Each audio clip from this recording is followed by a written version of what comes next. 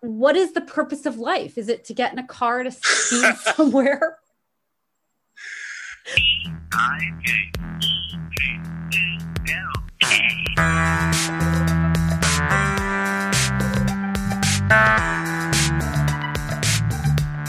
All right. Well, you both had the same idea for Bike Talk. Seems like you, Lindsay and Don, feel that we could open up and be about other things.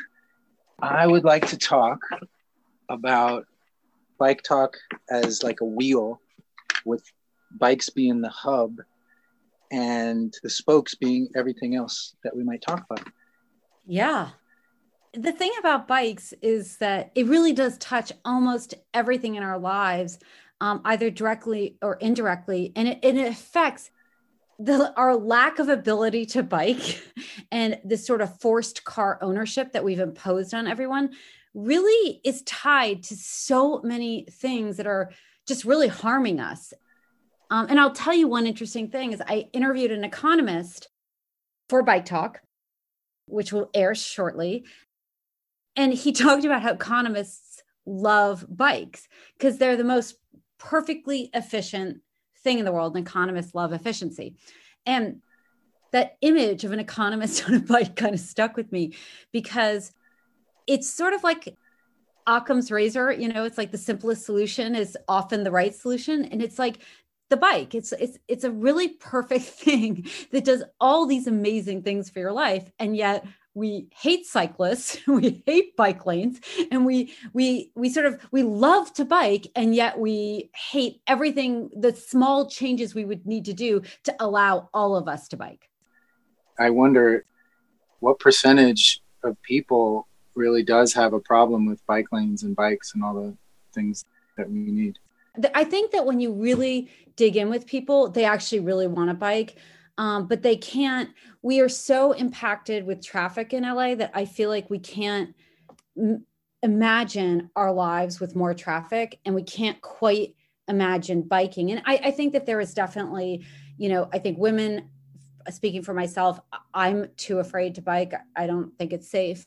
So it's really hard to imagine getting to a bikeable LA unless you really think about it. So I think we have all these barriers, and then our elected officials they just hear the people just want more, they want less traffic so badly that they really can't make the leap to bikes.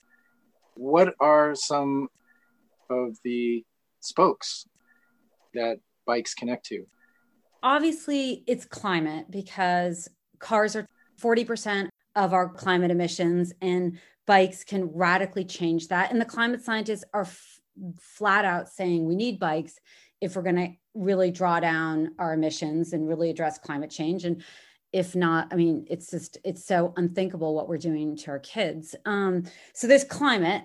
I've been reading these statistics from Matthew Lewis, who's been on the show, he's been tweeting about, we spend $3 trillion on cars every year, the U.S. Americans. It's the second biggest thing you spend money on outside of where you live, outside on, rent or a mortgage. 2 months of the money we spend on gasoline, we could pay for college for everyone.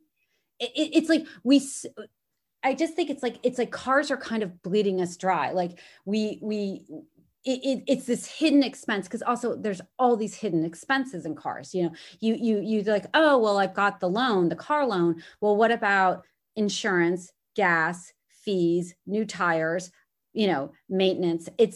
All those expenses are just kind of hidden. So it's the number one reason we go into debt. It's the number one reason we default on that debt. So it's like, it's killing us in terms of our household budgets.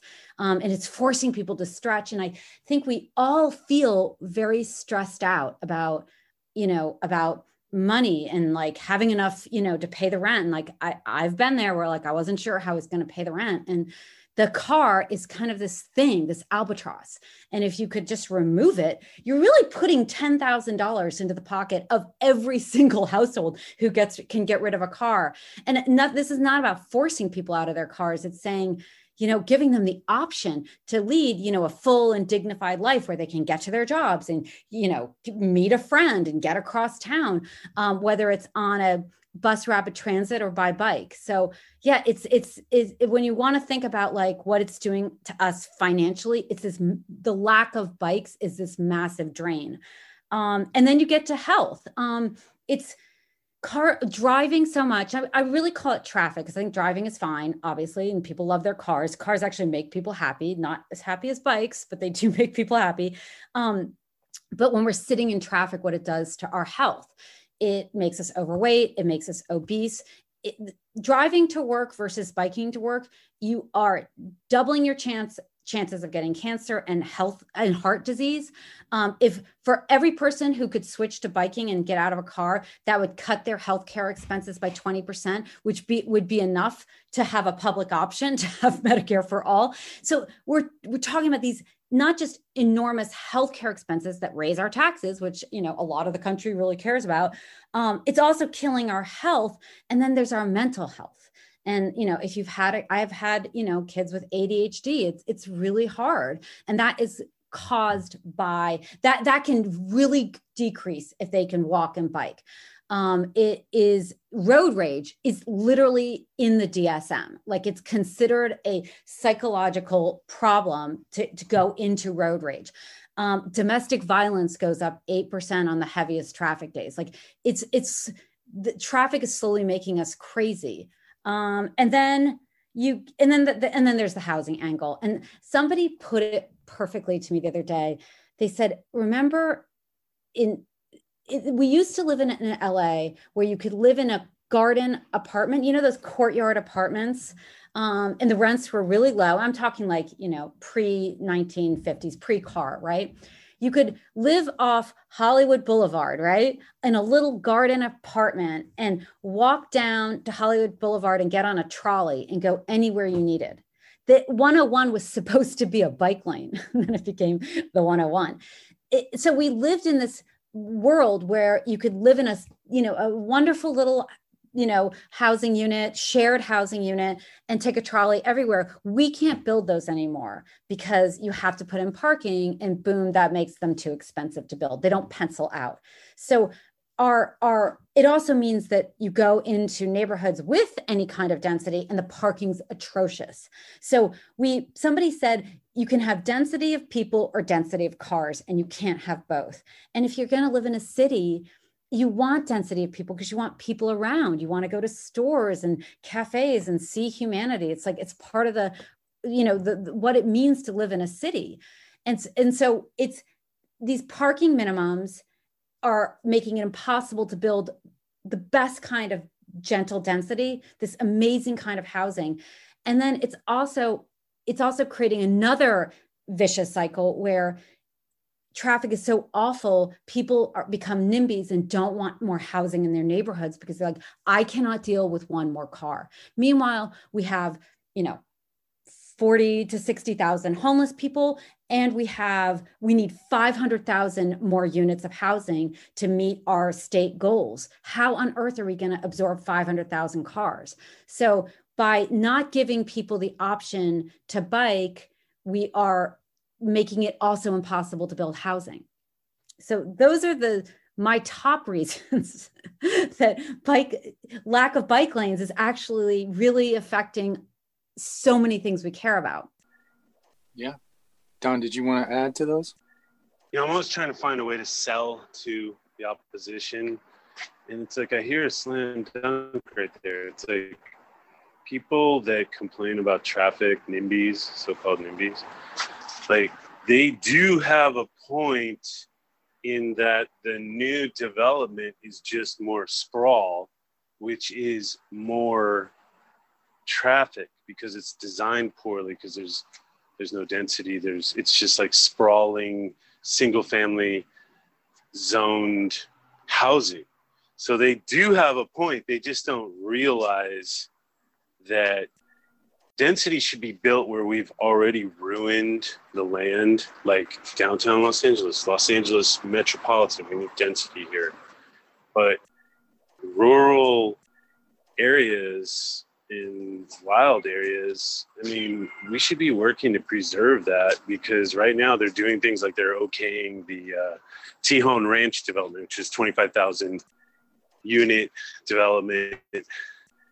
It's way out there, and it's like, what are they going to build? Are they going to build another sprawling, single family housing development that's just generates traffic? Or are they going to build it smart, where it's like pedestrian oriented and you can walk to the market and do your daily tasks without having to get in a car? That's what I'm curious about.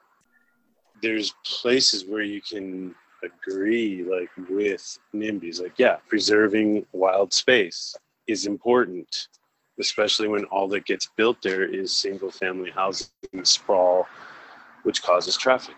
Anyway, that's my 2 cents. Also, as we push people out, then they have to drive into their jobs. So we actually just create more traffic. So the Bike Talk interviewed Alex Fish, right? And he said 40,000 more people work in Culver City than live in Culver City, because they don't have enough. Is Alex Fish the guy up in Beechwood Canyon? That's a different Alex Fish. He's the mayor of Culver City, and he's just really good on bikes and housing. Okay, my bad. He pointed out that there are 40,000 people who can find a job in Culver City but have been pushed out of living there, and then they're just driving through the rest of everyone else's neighborhoods into Culver City. I mean, it's just, we're sort of creating insanity. And there's some kind of fundamental cognitive dissonance, I don't know what you call it, where NIMBYs don't understand that having safer roads and slower roads in their neighborhood is a good thing, where having less people drive through your neighborhood is a good thing. Or somehow they're not connecting it with, bike infrastructure and pedestrian safety and that kind of stuff. Like, it's really weird for their own neighborhoods too. Some people just don't, it doesn't connect for them. I see this a lot in like the Colorado Boulevard, beautiful Colorado Metro BRT discussion.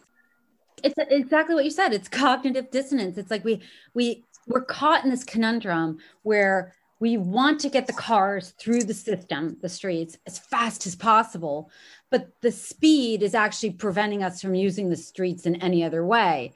Once you tell people that, I feel like once you point out that at 20 miles an hour, if you get hit by a car, you have a 90% chance of surviving.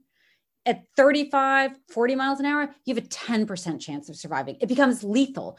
And those 15 miles an hour of somebody else driving through my neighborhood, like, that is, why am I concerned about that? Why am I risking my life and destroying my community so that somebody else can drive through it fast?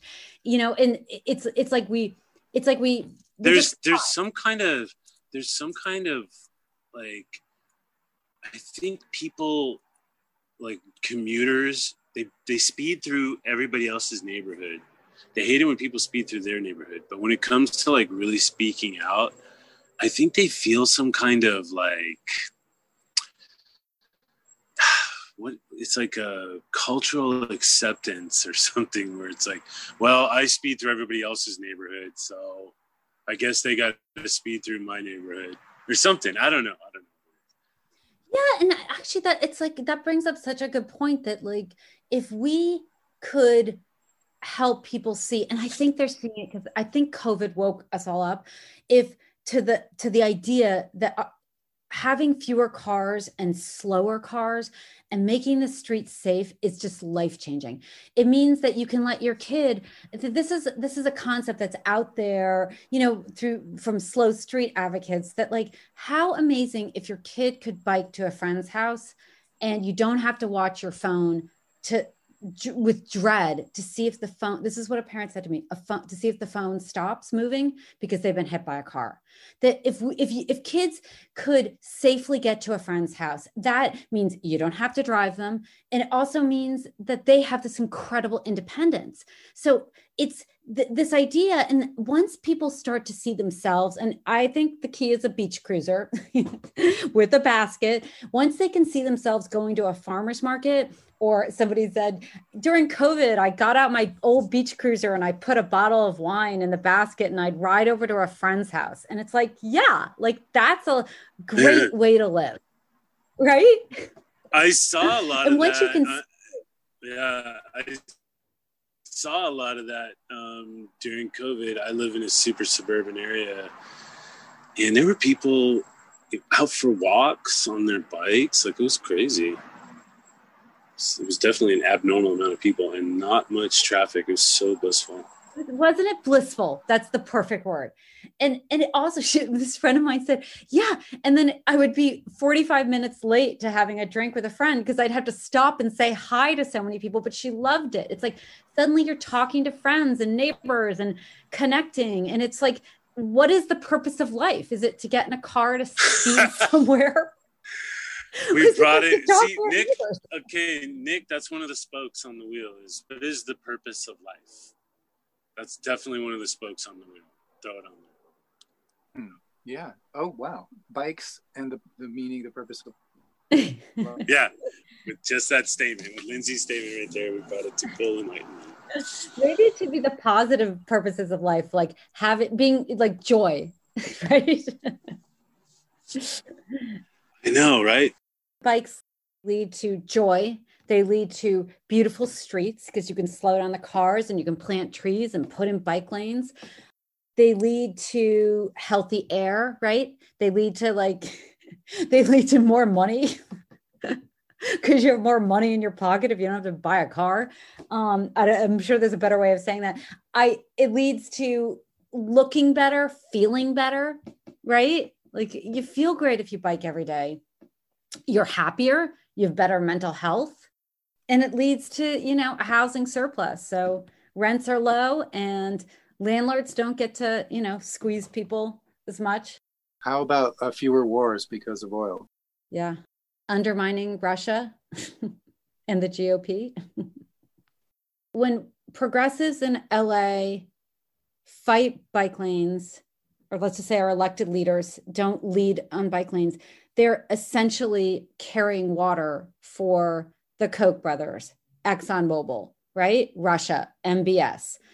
They're in bed with them in a way they don't really realize. And I'm not saying that they realize this, and I think they don't realize it because cars are useful.